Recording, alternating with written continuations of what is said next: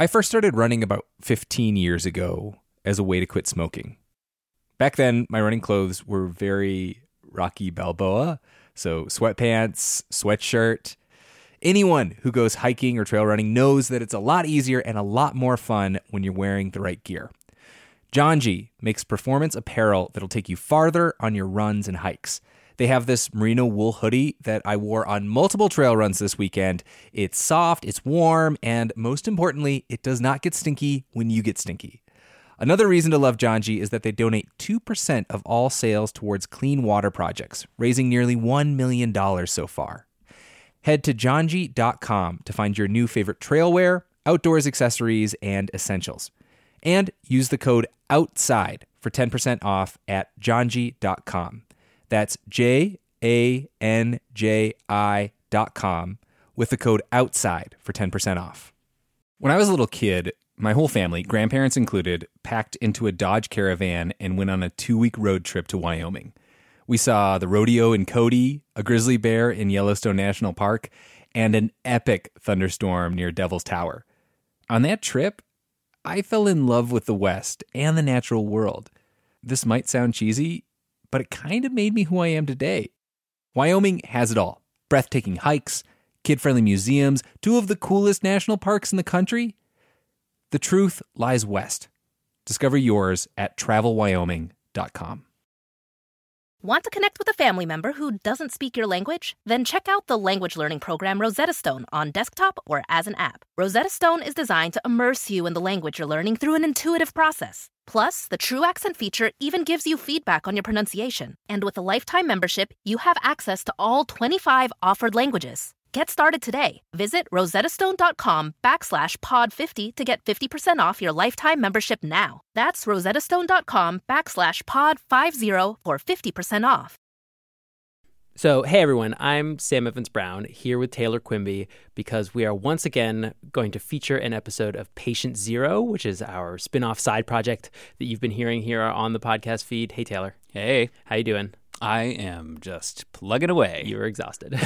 I see it in your face. It's okay. It's okay. Can we like recap just a tiny bit? Sure. People have heard episode 1 here on Outside In. Mm-hmm. They're skipping episode 2. Well, you shouldn't, but they are. So episode 2 is available to those who want to scoot over to the Patient Zero feed. Yeah. We encourage you to do so. But if you don't, what's the short version? Okay, so at the end of the first episode, we heard about the story of Polly Murray and her family. They're experiencing all these crazy symptoms. She is convinced that there is something going on, not just in her family, but in the community of Lyme, Connecticut. And so she calls the state health department. And at the very end of the episode, we hear that a man named Dr. David Sneidman has answered the call and is set to begin an investigation. So in episode 2, we hear about that investigation. And what we hear is basically that Lyme disease was really hard to figure out because it caused all these different symptoms, and it was really hard to find the pathogen causing it. The whole process ended up taking, depending on how you're counting, somewhere between 7 and 9 years. And a lot of people were left feeling confused and frustrated. And that pretty much gets us to this episode, which takes a break from the history and controversy of Lyme and kind of just dives into biology. One of my favorite things that has happened in the past couple weeks is the review that was left calling the podcast hilariously overproduced. That's my signature style. And, that was still a 5-star review. And I was kind of overjoyed that this person both got me and got me, if you know what I mean. I felt seen. All right. So get ready for a hilariously overproduced trip into the human body, everyone.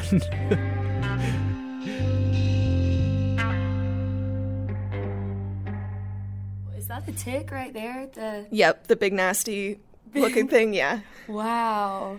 So this is Amblyomma varium that I'm showing you right now. The female, she's about the size of maybe like a green grape. This is Colleen Evans, who until recently was the figurative crypt keeper for one of the world's strangest zoological attractions. One composed entirely of dead parasites. Yeah, so I am Colleen Evans. I am the collections manager for the U.S. National Tick Collection.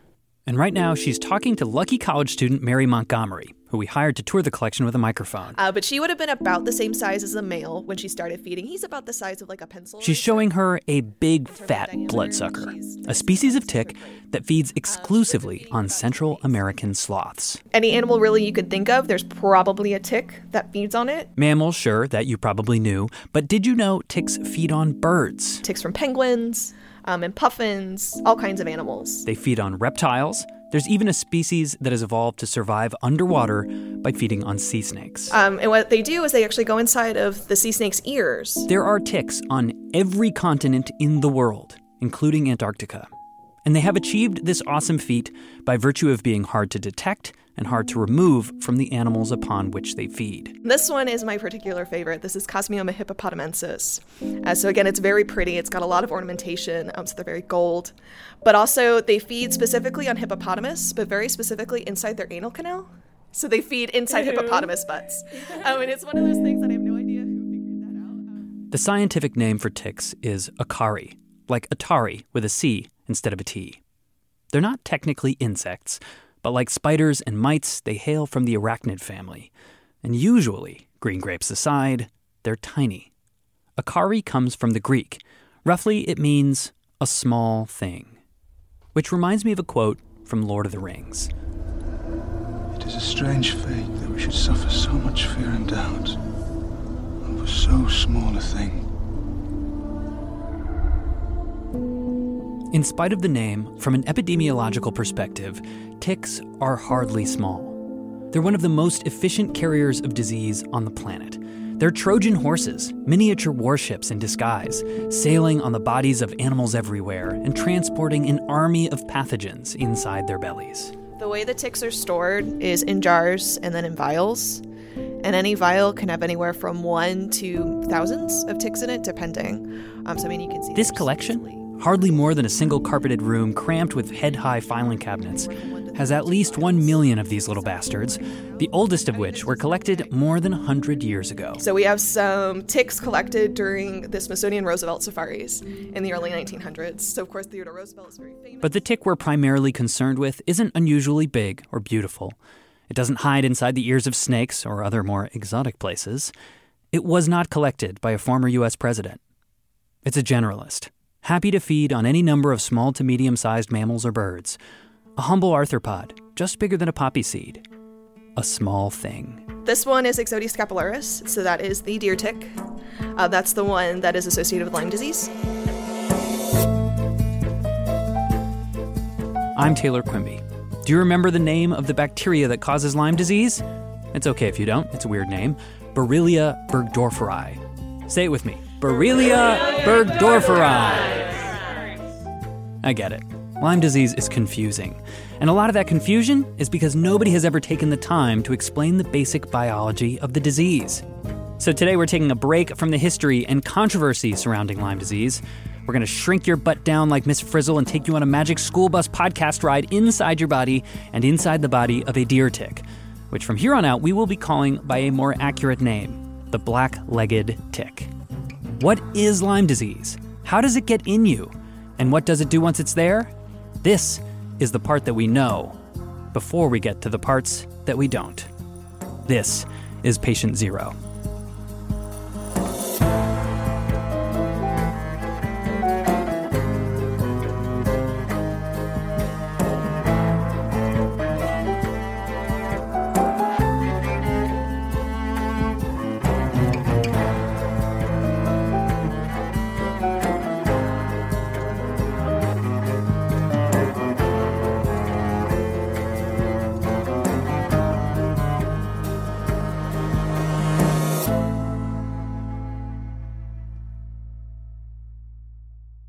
There was just so much to learn. I could never get bored of them. This is Dr. Monica Guglia-Nuss, assistant professor of molecular biology at the University of Nevada, Reno, a woman who has spent much of her career studying mosquitoes and ticks. People call me a bug lady, so that's... Well, they're both gross, so well, I don't think so. I think they're beautiful. The humble black-legged tick. There's a lot about these parasites that we're going to save for a future episode. The way they get around, what they eat, how they get Lyme disease themselves. All great questions, but ones we're putting aside for the time being. Instead, we're going to focus on the head. Ticks don't have a head. That's a common misconception. Ticks are kind of like this weird sack of body parts. Most of their body is really consists on a gut. Unlike insects, which you may remember have 3 body parts, the thorax, abdomen, and head, the black-legged tick has a tear-shaped body and a thing on top. It's not a face. It has no eyes. It's totally blind. Scientists often call it by a very gross, very memorable name, the mouth parts. These are the bits that work their way into your skin. On the outside are the palps, which, as the name suggests, are used to feel around for a good spot to bite. In between them are 2 sawed blades that rub themselves into the skin and then flex backwards, which pulls the most important part, a spiky sort of tube, into your body. The tube has backwards-facing barbs, sort of like a harpoon, so that it's really hard to pull it out. And once it's embedded inside the skin, the tick can start secreting special chemicals through it, like a straw, and spitting out all sorts of stuff to help prepare its meal. Ticks, in that first 24 hours, they are not usually actively feeding. They're doing things like injecting you with antihistamines. Antihistamines, so you don't get a big welt, which might tip you off to the fact that you've got a tick on you. And anticoagulants. Anticoagulants, so your blood doesn't clot. They locally immunosuppress you. They have cementing agents. Cementing agents, to literally bond the tick's mouth parts to your body. So they're doing all this other stuff in order to make sure that you don't notice you've been bit. Ticks have so many superpowers in this moment that we're actually utilizing them to make better drugs for humans. There are anticoagulants on the market, synthetic blood thinners, derived from similar compounds excreted by leeches and ticks. Anyway, once they're done doing all of this, numbing you, gluing to you, medicating you, prepping their meal, then, after a good day or more, they start to drink in earnest. At the same time as they're taking blood, they're also secreting this saliva into our bloodstream. Secreting saliva. Aside from being gross to most people, this is maybe the most important thing that's happening. Because if a tick were only drinking blood, then it wouldn't be so good at spreading disease. It's the spit that the Lyme pathogen uses to travel into your body. Do you remember what it's called? Borrelia burgdorferi. Nice. Now, I've got some good news and some bad news. First, the good news. You won't contract Lyme disease the second a tick burrows into your skin. Some refer to this as the 24 to 48 hour rule. Now, why would that be? Do you remember where Willy Burgdorfer found the Lyme disease spirochete? So he provided me with some of the intestines of these ticks. Inside one of the tick's organs, the midgut. That's where Lyme disease is hiding, waiting for just the right moment to begin multiplying. Replication means you're using resources. This is Sam Telford, a medical entomologist and longtime Lyme researcher. And what he's saying is that for a bacteria to grow and multiply and move, it's gonna need some energy, food. And that food comes from the host. The tick feeds on you, but Lyme feeds on the tick. That's not good for your host. You're using their fat reserves, which means that they're less fit. They won't, that's a negative selection pressure. So what really is happening is that the bacteria goes dormant. Translation. If the Lyme bacteria grew willy-nilly all the time, it would harm its gracious eight-legged hosts, the ticks. Kill them even. And then the bacteria would never spread somewhere new. It would be the end of the line. So instead, the bacteria goes to sleep, nestled in the tick's midgut like a sci-fi film astronaut cryogenic deep freeze chamber, traveling to new worlds and new frontiers on autopilot. But once the tick thrusts its mouth parts into your skin, the temperature goes way up, a sign that the bacteria, the astronaut, has arrived at its desired location.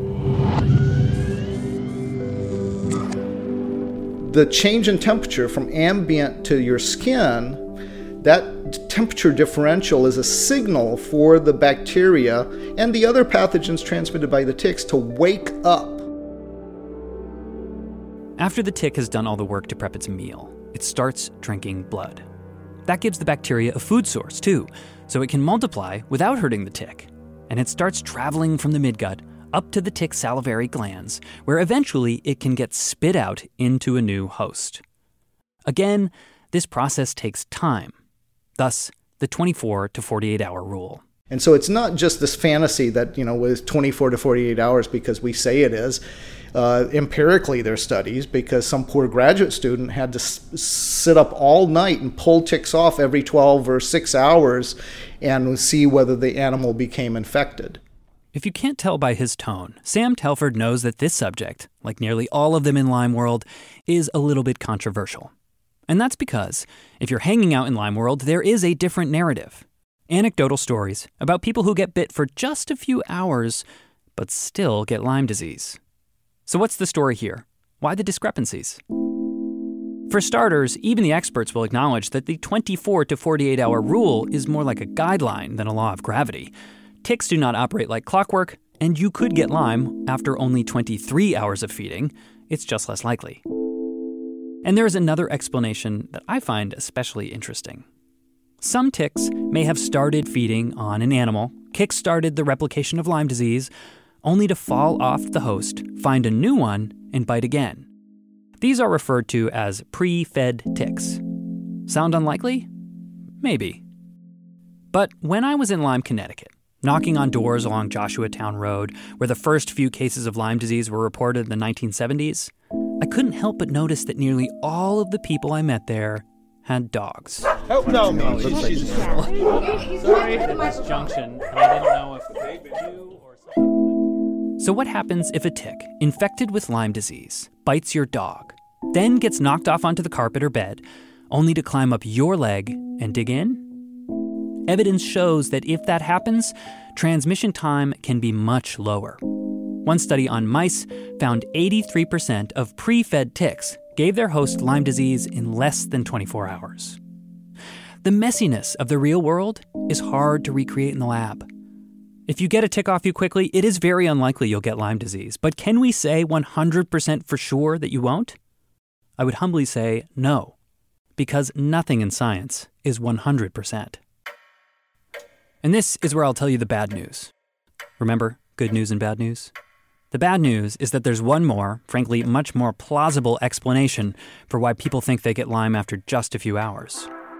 Ticks are small, and some of these reports probably come from people who were bitten by 2 of them, maybe even weeks apart, but only noticed the second bite. You can't pull off a tick if you don't know it's there.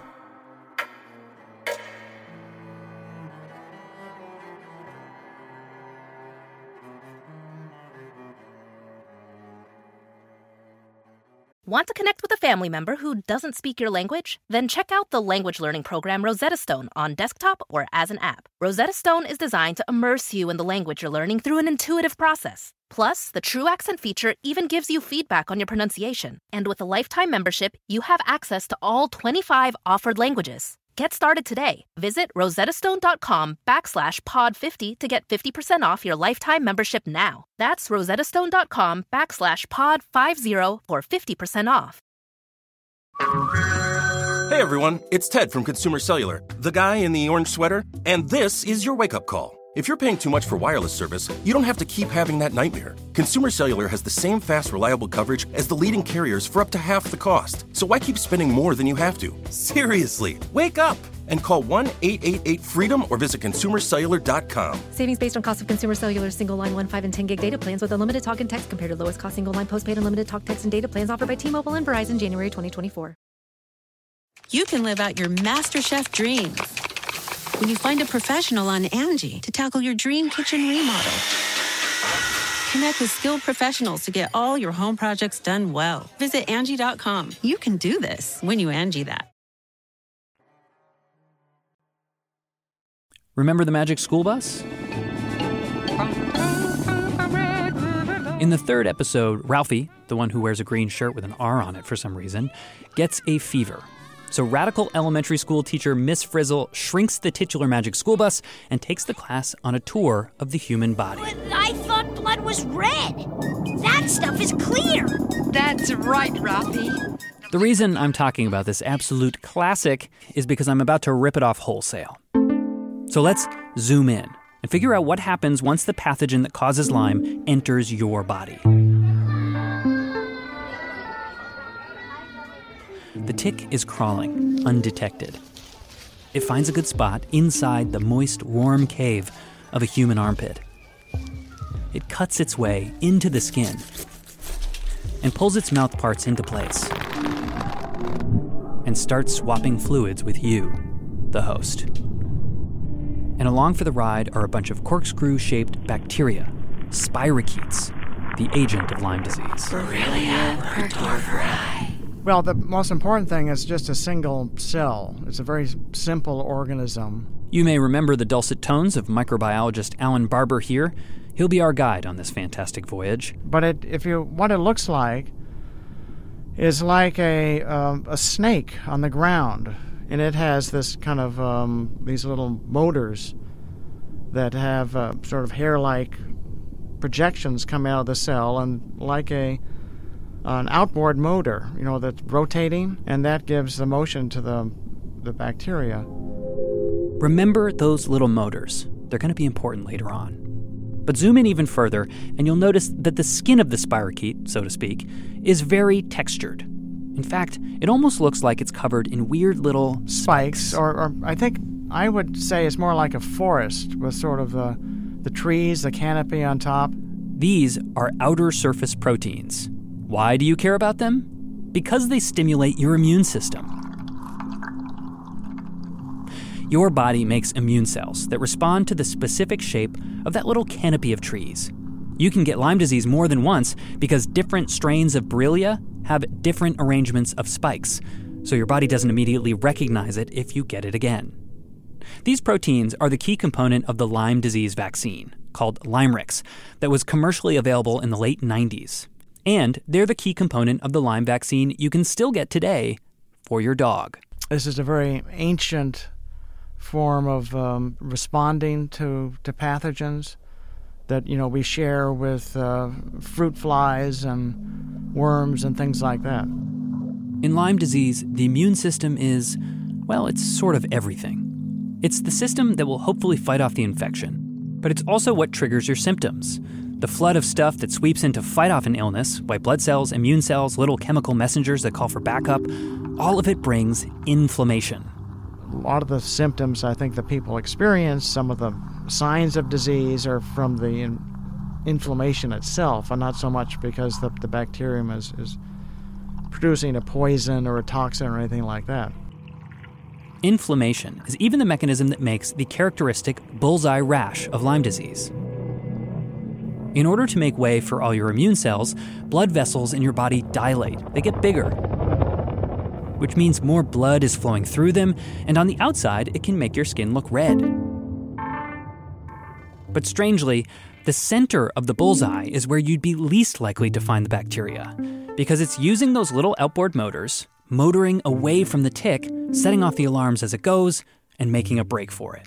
The best place to find the bacteria at that point would be just beyond that leading edge. In other words, it's a race between your immune response and the bacteria, which is trying to run and hide. Okay, let's zoom back out. This part of the infection is called early Lyme. At this point, it's still pretty much contained to the skin, around or at least close to where the tick bit you. Around the same time as the rash, patients might start feeling some other symptoms, also caused by the alarm system that's signaling the rest of the immune troops in the body. This would be fatigue, mild fever, a headache, all pretty much standard stuff. But sometimes it is literally just the rash. And here, I want to bring in our first case study from a listener who sent us this message. Her story is what I'll call the best case scenario. I was diagnosed with Lyme's when I was 18 years old, and I was sharing a bed with an outdoor cat, and I found a tick in my armpit one day, and 2 days later, the typical bullseye rash appeared, and I had been just doing a report on Lyme's disease for my health class in 12th grade, so I knew exactly what it was, and I went to the doctor that day, got treatment, antibiotics for a month, and I was fine from then on. Here's some good news. For many, if not most of the 300,000 plus cases every year, this is pretty much the whole story. Lyme disease is caught fairly quickly and is treated without any serious lasting issues. Which is not to diminish the seriousness of the horror stories, which can understandably freak people out. It's just important to know that they are generally a minority of overall cases. So, in this best-case scenario, what happens next? The doctor orders a round of antibiotics, probably doxycycline, a drug that instead of killing the bacteria, sabotages its production and stops it from multiplying, which gives the patient's body time to build immune cells that specialize in hunting down the specific shape of those outer surface proteins we were talking about and gobble up the bacteria. And in a best-case scenario, that's exactly what happens. A couple days after taking antibiotics, the rash clears, the symptoms vanish, and all the patient has to deal with are the potential side effects from doxycycline: sun sensitivity, difficulty swallowing, constipation, dark pee, stomach cramps, diarrhea, discoloration of teeth. You know, the usual.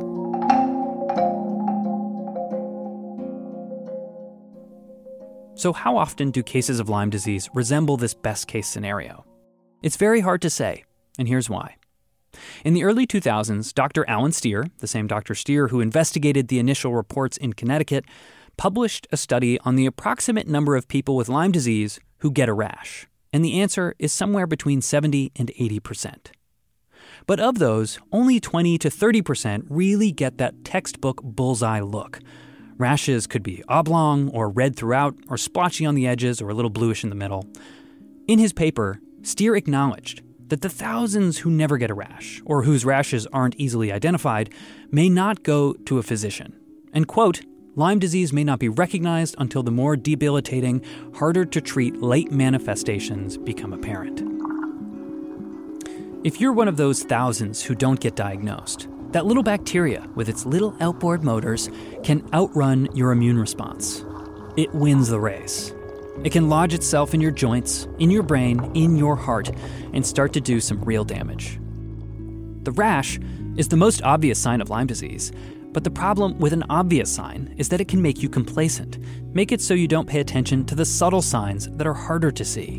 And that, in turn, can mean that there are a whole lot of patients that fall to the wayside.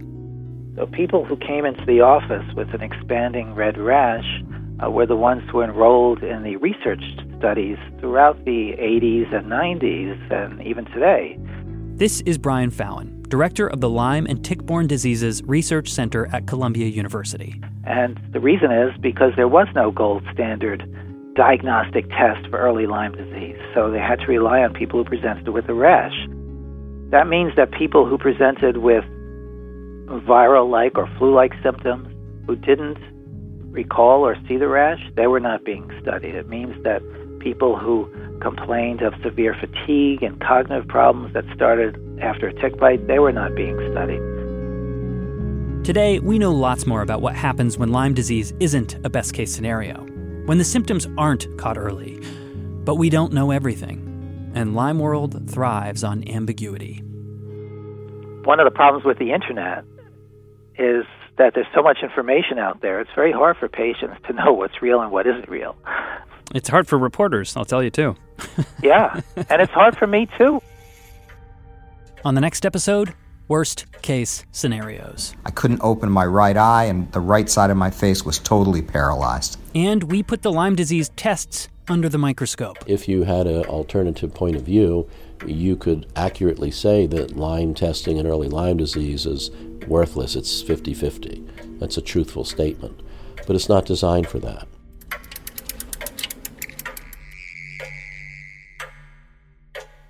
That's next time on Patient Zero.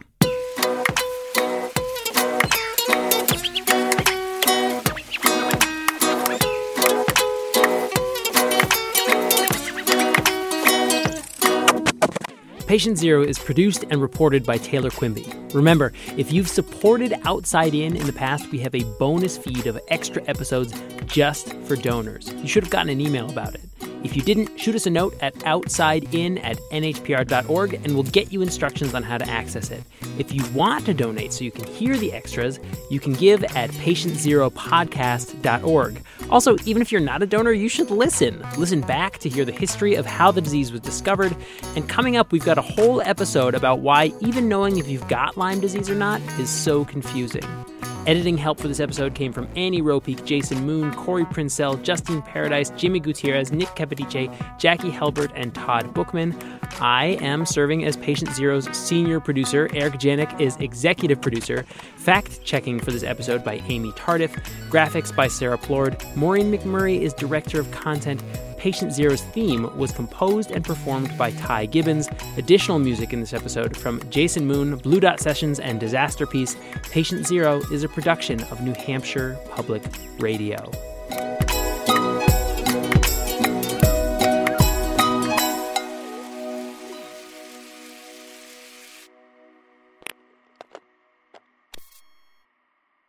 You can start your day off right when you find a professional on Angie to get your plumbing right first. Connect with skilled professionals to get all your home projects done well. Visit Angie.com. You can do this when you Angie that. Why are smart businesses graduating to NetSuite by Oracle? Because NetSuite eliminates the expense of multiple business systems by consolidating your operations together into one. NetSuite is the #1 cloud financial system, bringing accounting, financial management, inventory, and HR into one platform and one source of truth. NetSuite reduces IT costs because it lives in the cloud with no hardware required, so you can access it from anywhere. You cut the cost and headaches of maintaining multiple systems because you've got one unified business management suite. Bringing all your major business processes into one platform improves efficiency, slashing manual tasks and errors. Over 37,000 companies have already made the move, so do the math. You'll see how you'll profit with NetSuite too. And now, by popular demand, NetSuite has extended its one-of-a-kind flexible financing program for a few more weeks. Just go to netsuite.com/podcast25 for more information. That's netsuite.com/podcast25.